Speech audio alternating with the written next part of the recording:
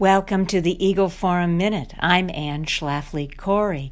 Sometimes legislation can have a very misleading name, and this just happened when the U.S. House of Representatives passed what's called the Equality Act.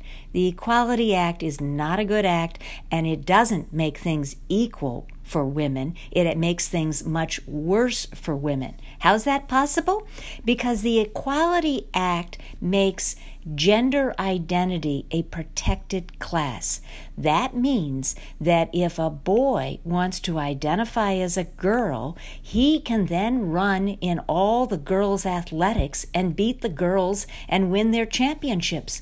There's nothing fair about boys running in girls' sports.